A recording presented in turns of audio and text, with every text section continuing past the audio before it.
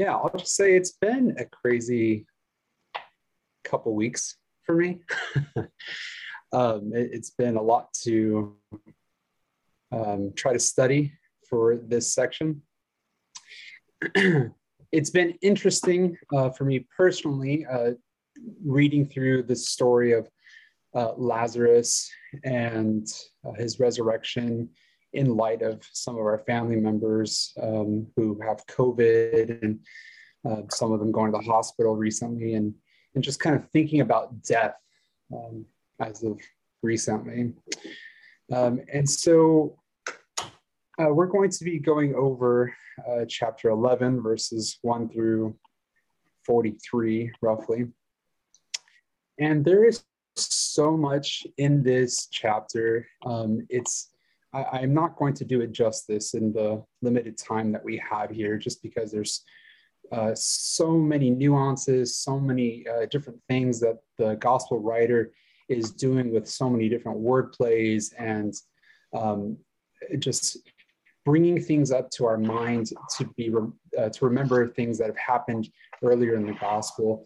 It's so rich and full, and unfortunately, we're just not going to be able to dig into all of its richness. So we're only going to be able to look at some main points. Hopefully, we'll have some better understanding of how funerals took place in the ancient time, and my heart would be that we would have a better understanding of the person of Jesus and who God is. And in that, we might grow in our faith and believe in Jesus and be inclined to share this truth with others. So before I go any further, I'm just going to pray real quick. Father, I just thank you for this opportunity that we have to gather together, even though we are in separate places. Proximity doesn't seem to be a thing that is hard for you and difficult for you. You are so powerful. You are so amazing that you're able to allow us to have communion here in unity through the technology. I pray, Lord, that you please use me to speak clearly and speak well. I pray, Lord, that there would be no issues with the technology as we try to learn about you, Jesus. Help us to grow in our faith. I pray, Holy Spirit, that you would make known to us the scriptures even as we are reading now. We pray this in Jesus' name. Amen. So if you have a Bible, I encourage you to open up to chapter 11. And so a few things to just kind of expect in these verses. We see some disciples in different stages of their belief of who Jesus is. Expect to see a funeral. Expect a miracle, namely that Jesus raises Lazarus from the dead. We're going to see a little bit of what love looks like from Jesus. A main point is going to be that Jesus is the resurrection and the life. Whoever believes in Jesus will have eternal life. I'm going to talk about that many times throughout today. So let's just do a quick review of the previous chapter. I'm just going to read some selected verses. And starting in verse 10, Jesus he says this of himself: the sheep hears his voice, and he calls his own sheep by name and leads them out. I am the door. If anyone enters by me, he will be saved and will go in and out and find pasture. I am the good shepherd. The good shepherd lays down his life for his sheep. I am the good shepherd. I know my own, and my own know me, just as the Father knows me, and I know the Father, and I lay down my life for the sheep. My sheep hear my voice, and I know them, and they follow me. I give them eternal life, and they will never perish, and no one will snatch them out of my Father's hand. Out of my hand. Verse 29, my Father who has given them to me is greater than all, and no one is able to snatch them out of my Father's hand. I and the Father are one. With this, the Jews picked up stones and tried to stone him. And again, they sought to arrest them, but Jesus escaped from their hands. And it's at this point that Jesus went across to the Jordan area. So the huge emphasis on Jesus being the good shepherd, and it's only through him that we have eternal life. And the words that they, hey, Melissa, can you put in headphones, please? Or maybe turn down a little bit. Sorry. And it's with the words that Jesus was using here that provoked the Jews to try to stone him, to kill him.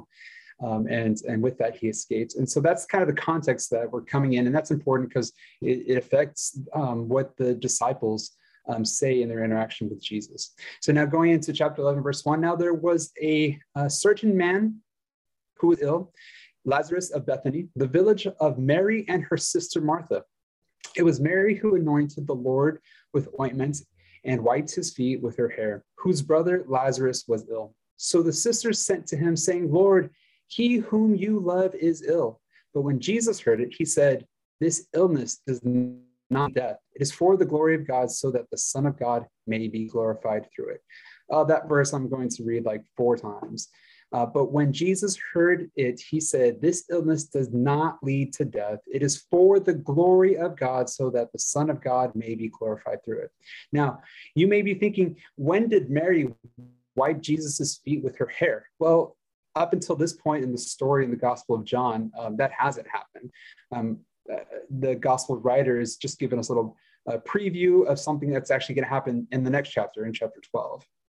And at first hearing of Lazarus's illness, Jesus supernaturally knew that this illness was not going to lead to death, both physically and supernaturally, in terms of spiritually.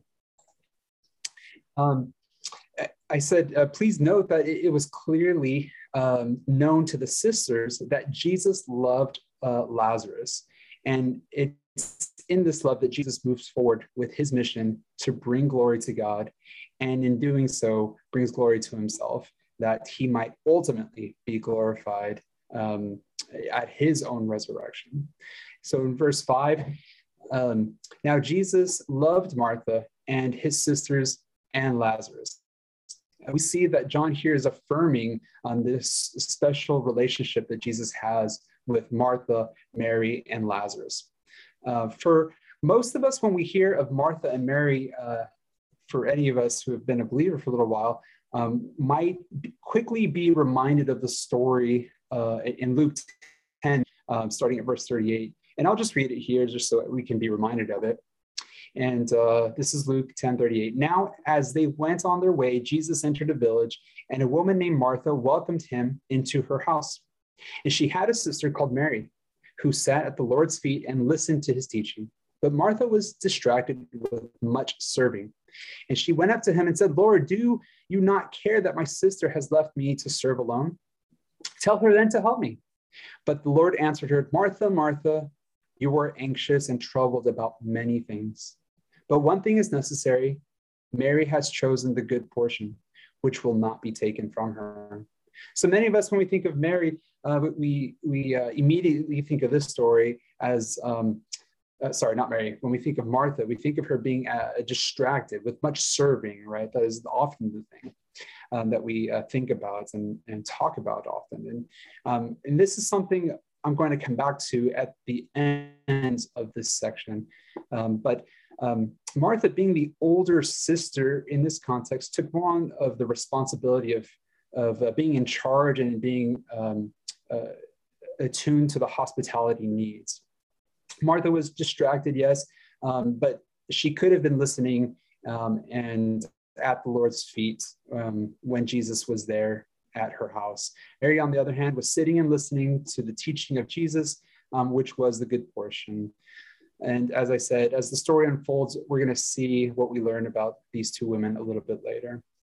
But just wanted to provide a little bit of history about those two and Jesus. So going on in verse 6, so when he heard that Lazarus was ill, he stayed for 2 days longer in the place where he was. After he said to his disciples, let us go to Judea again. The disciples said to him, Rabbi, the Jews were just now seeking to stone you, and are you going there again? Jesus answered, are there not 12 hours in the day? If anyone walks in the day, he does not stumble, because he sees the light of the world. But if anyone walks in the night, he stumbles because the light is not in him. The disciples are clearly concerned for Jesus' safety as well as their own.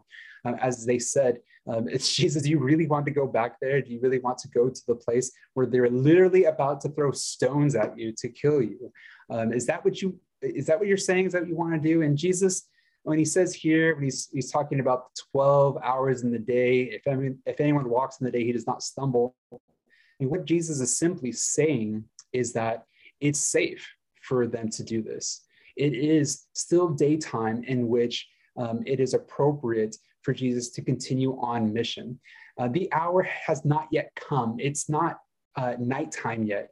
And we will see this a little bit of a foreshadowing later when they come to arrest him in the cover of darkness. It's not night yet.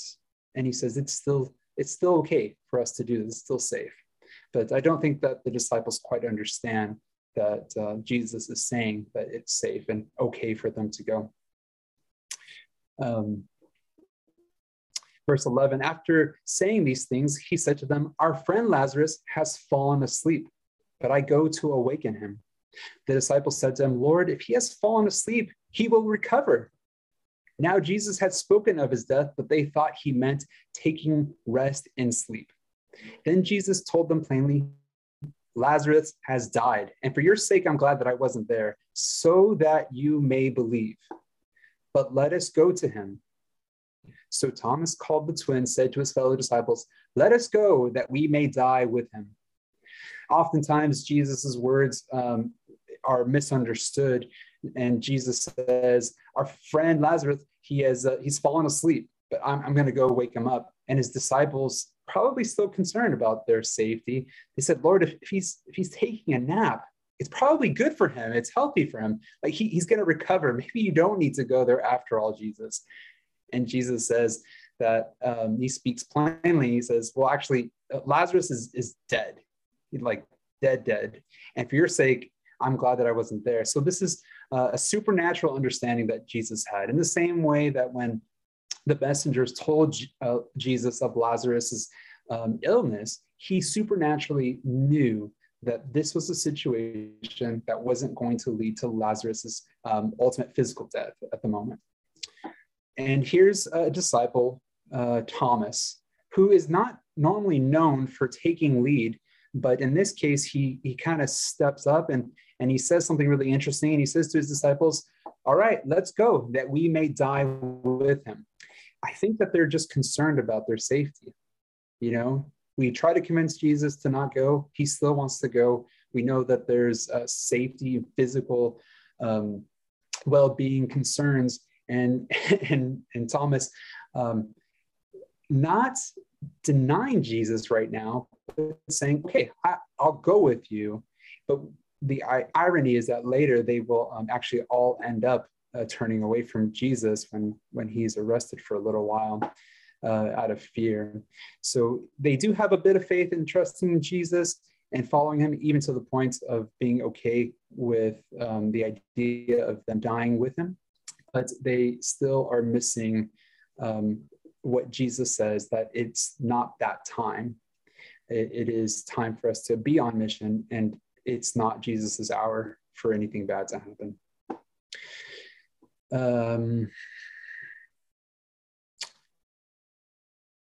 So as a reminder, going back to verse 4, that this illness doesn't lead to death. It's for the glory of God. The disciples didn't believe this, or they're missing some parts of this. It's just so awesome to see that the disciples are in so many different places as they are growing in their faith. Some believe right away, but then don't believe later. Jesus tells them very clearly something, and then they don't quite get it. I feel like that's how we are oftentimes, but yet God is still very patient with us. If people believe and follow Jesus, he is going to be glorified. So in this scenario, if Jesus does a miracle, Jesus is glorified if they believe, and yet God the Father is also glorified. Jesus is glad that for their sake, the disciples' sake, that they might believe. He was glad that he wasn't there. So before we go on to the next section, let's just talk a little bit about funerals. Funerals are just no fun, in my opinion.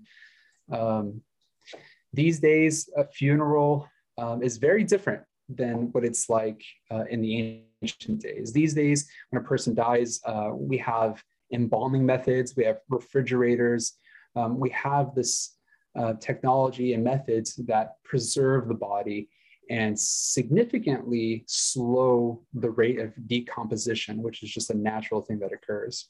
In ancient days, they didn't really have, or maybe the Egyptians had some sort of embalming method, but the Jews didn't really have this sort of thing. And so what that meant is that when a person died, their bodies were buried very quickly. And so it's likely that Lazarus was buried the same day of his death.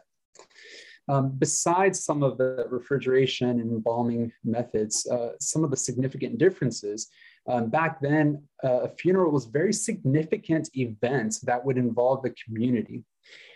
In the case of Lazarus, we'll see that many of the Jews came to participate. Bethany was only 2 miles away from Jerusalem. So it seems that if Jews from Jerusalem, meaning of Jewish leaders, Pharisees, Sadducees, that sort of thing, those types of Jews, if they are visiting this family in light of Lazarus's death, it must mean that this family was of some prominence and had some influence. And we'll see that there were many of them, according to this verse. It was normal that mourners would visit, and they would stay for 7 days. And the type of mourning that would occur was a loud wailing, a loud crying, almost unconsolable type of crying. This was just part of how they mourned for 7 days, so much so that they would even hire professional mourners that would help lead these types of mourning sessions. So when Jesus arrives on scene, Lazarus has already been in the tomb tomb for 4 days. So it was right in the middle of this type of mourning. And even after these 7 days, there was an additional 30 days of different types of mourning that would take place. Very different than how we do it now. But just to give you a little bit of information as we go into this next section. In verse 17, and when Jesus came, he found that Lazarus had already been in the tomb 4 days. Bethany was near Jerusalem, about 2 miles off, and many of the Jews had come to Martha and Mary to console them concerning their brother. So when Martha heard that Jesus was coming, she went and met him. But Mary remained seated in the house. Martha said to Jesus, Lord, if you had been there, my brother would not have died. But even now I know whatever you ask from God, God will give you. Jesus said to her, your brother will rise again. Martha said to him, I know that he will rise again in the resurrection on the last day. Jesus said to her, I am the resurrection and the life. Whoever believes in me, though he die, yet shall he live. And everyone who lives and believes in me shall never die. Do you believe this?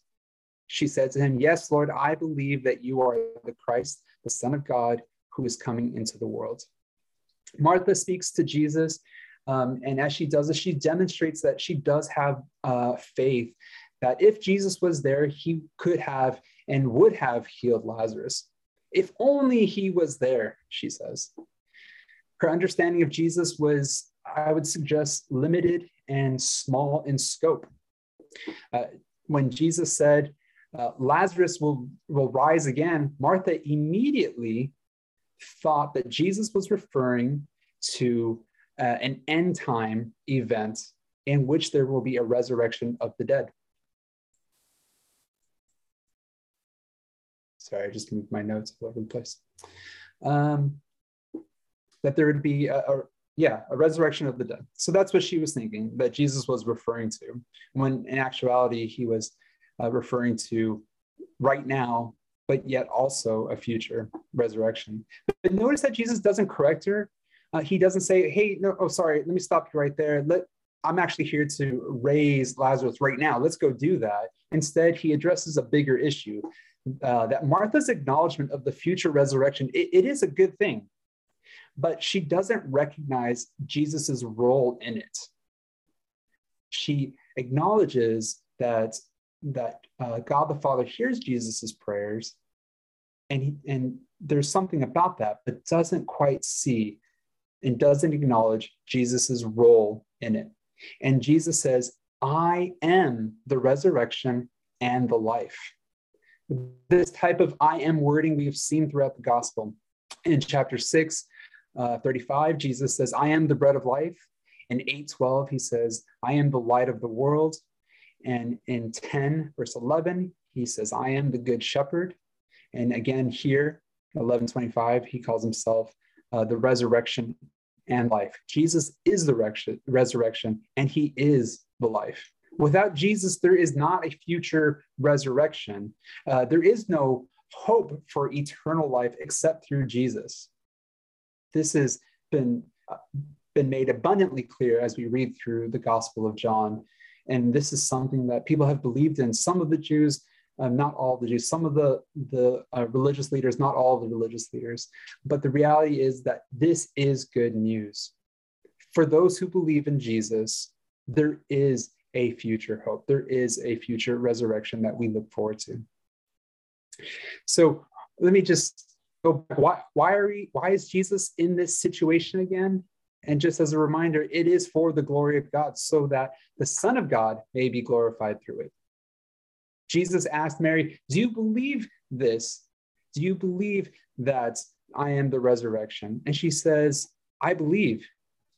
She says, you are the Messiah. You are the Son of God. You are the one who has come into the world to save it. She's acknowledging those things. She's showing off a little bit of her theology. I don't know if you've caught on to that. She knows quite a bit, which is great, but still doesn't have a total, full, encompassing understanding of who Jesus is completely. Yes, she knows these things, but it still doesn't quite see the big picture.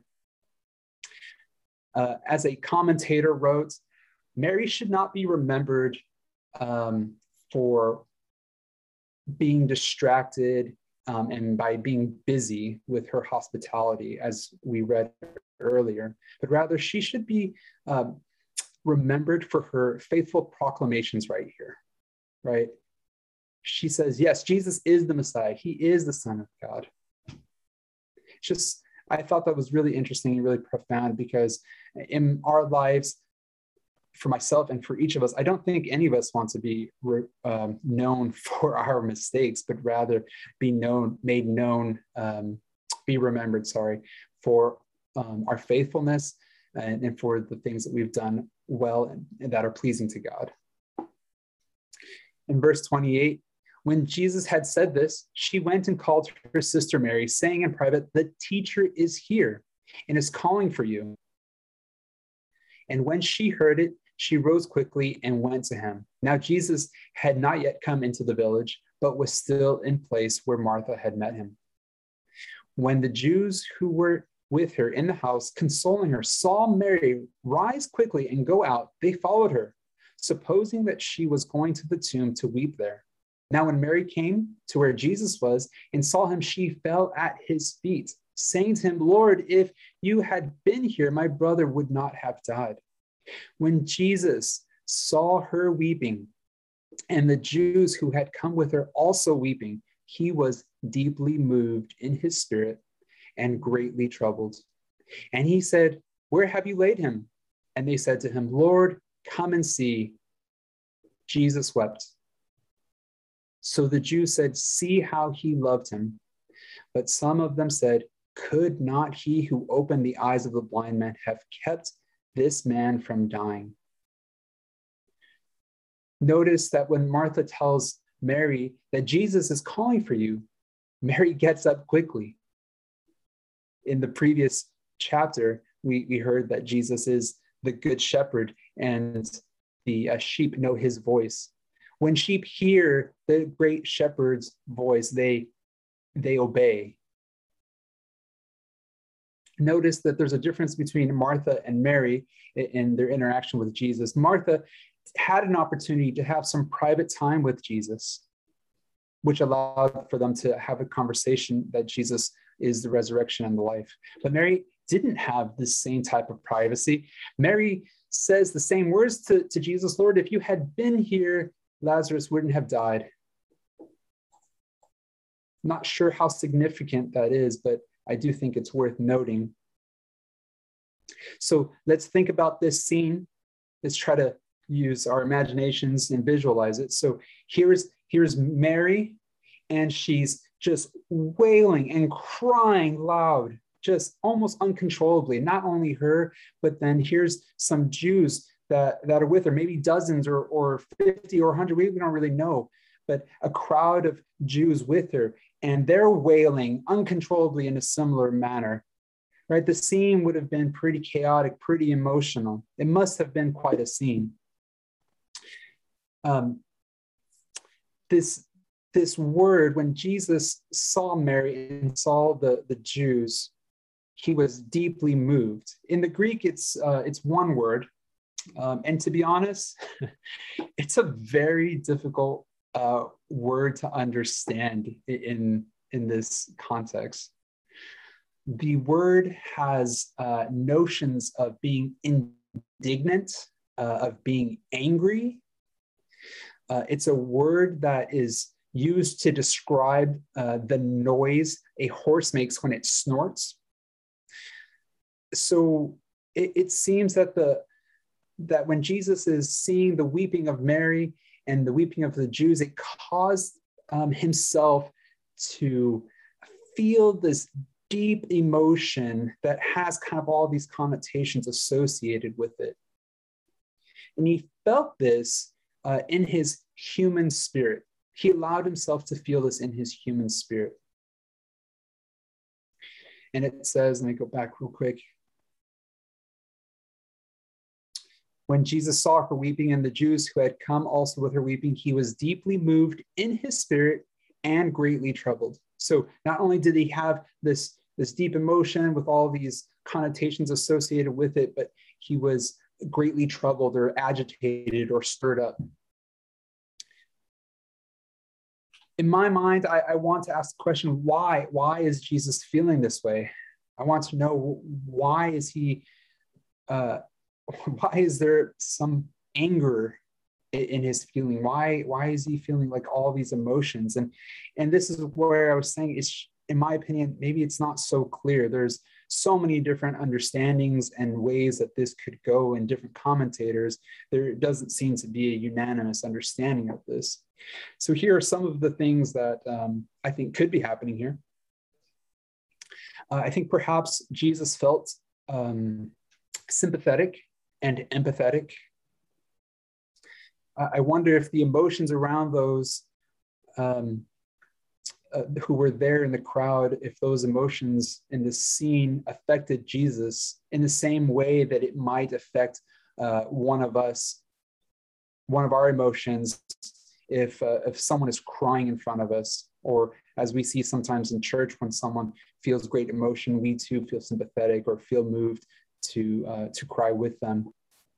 Perhaps Jesus was angry that the Jews' presence didn't allow Jesus to have a private resurrection with the family. This actually is something that happened with, I think it's called Jairus, with the resurrection of Jairus in a different gospel, where Jesus had an opportunity to go into the house privately with the family and raise that person. 3, perhaps Jesus had a deep concern and indignation at the attitude of the mourners, in that they completely misunderstood the nature of death and the person of the Son of Jesus. Completely misunderstood the nature of death and that of the person of the Son. Does that make sense? Yes.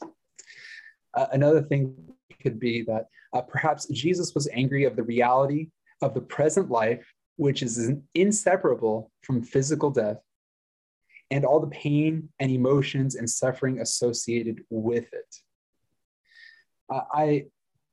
the present moment, I would conclude that it's going to be a little bit of all of the above.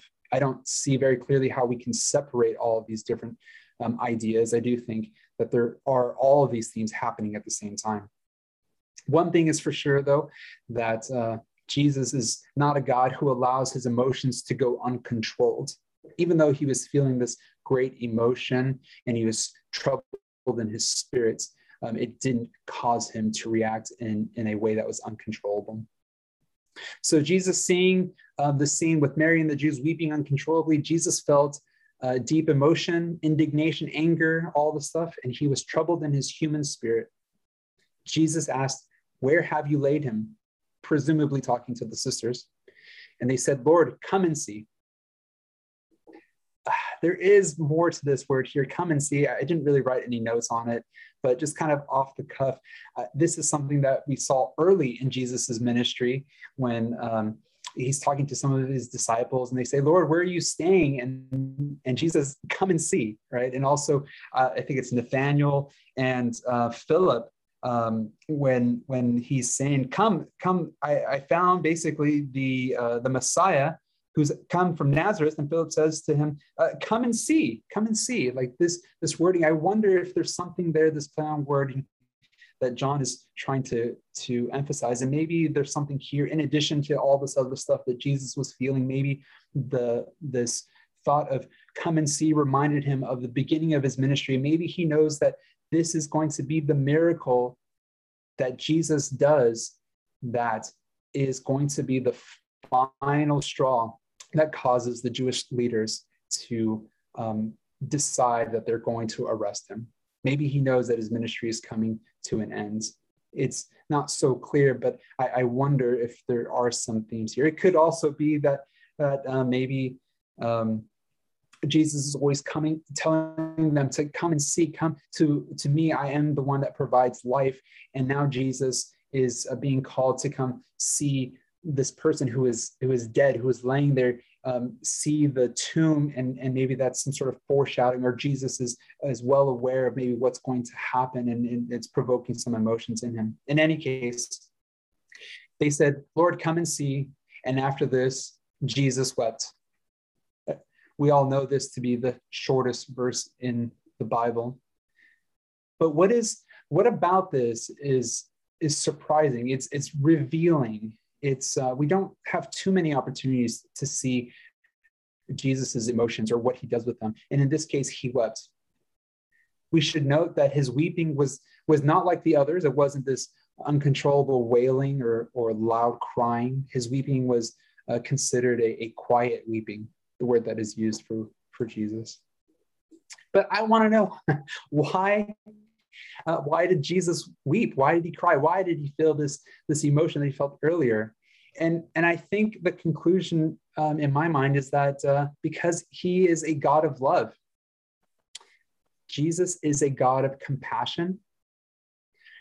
Jesus is not a God who doesn't feel emotions. Jesus shares in their suffering. He mourned with those who were mourning. I think with all the emotions that we talked about earlier, with kind of all these different scenarios going on, I do think that there was just a deep emotion that was happening here, and the word that was used communicates this emotion that was just even now I'm having trouble finding a word. It's just inarticulate what Jesus was experiencing.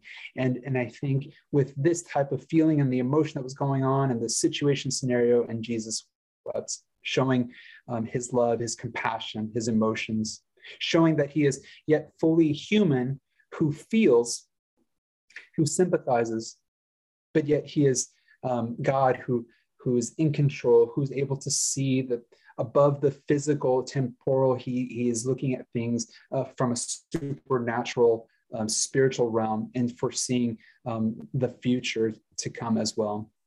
He doesn't lose sight of his mission.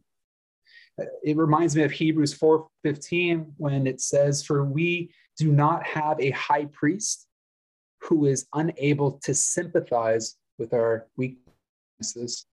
We don't have a God who's apathetic, who doesn't feel. We have a God that does feel, who is sympathetic.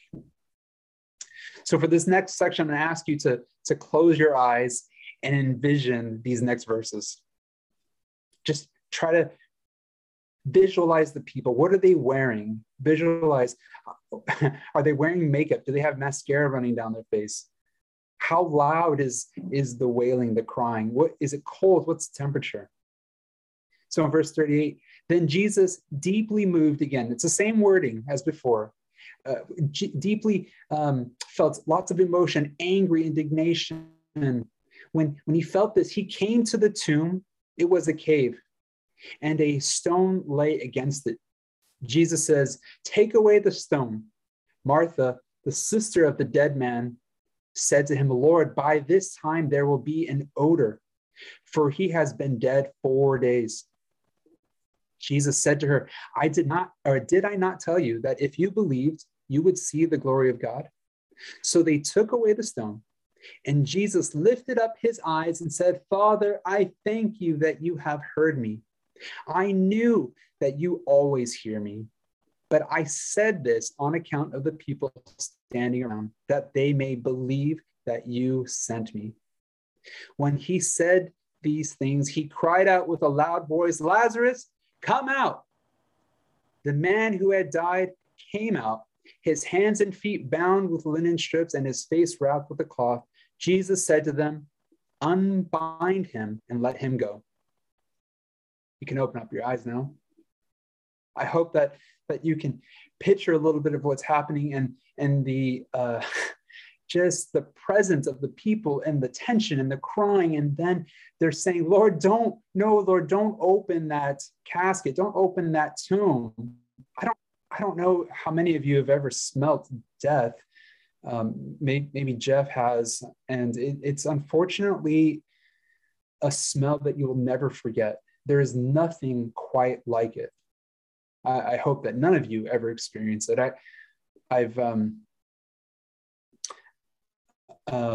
Let's go with a nice story. I used to have a pool maintenance business, and I was cleaning out this filtration system, which is filled with water, catches like leaves and stuff like that. And I remember like sticking my hand in there and taking out tons of leaves. And I remember that there was this smell, and I just could not understand what it was. And I was cleaning, and I'm like, what is the smell? And then I realized that there was a dead rat in there. And this was like later, after I stuck my hand in there several times and stirring things out. And I realized like, oh my gosh, it's this rat. It's been dead there, and it smells horrible. And you know what? Even after I tried washing my arm and my hand, that smell stayed there for a long time. It's just this horrible smell. And this is what I'm sure Martha was concerned about. Lord, it's been 4 days. The decomposition process has started. There is an odor. It is not wise to do this, Jesus. Lazarus was really, really dead at this point. But for Jesus, right? Let's go back. Let's just remember that all of the miracles that Jesus has done to this point, I was thinking about it, have just kind of increased in their supernatural rating. I don't know how else to describe it, but they're just more and more mind-blowing as we go along. And up until this point, Jesus healed one of the officials' sons from a distance, but he didn't quite say that he was dead. We know from the other Gospels that he was able to raise a couple from death. But for some reason, in this scenario, Lazarus has been dead for 4 days. I just kind of think it's just like, Jesus is able to raise those who maybe died the same day. But this one, no one's going to argue that there was a smell, and Jesus was able to bring him back to life. Lazarus' resurrection is a precursor and also a foreshadowing of what was to come when Jesus himself would die and also be resurrected. And I think that this miracle took place to help them to set a precursor, as I said, to help them to believe in the next one that was going to take place, which is Jesus' resurrection. we see in the next verses that I'm not going to cover, but basically some of the Jews, or many of the Jews, believed in Jesus, but not all of them. And just as a reminder, Jesus is the resurrection and the life. It's only through Jesus that we have a future hope of being, future hope of being in a state of eternity with Jesus. Jesus is the eternal. Jesus is the, excuse me. He is the door. I was trying to combine different things. He is the good shepherd, and we are his sheep, and he is the one that opens the door for his sheep to enter.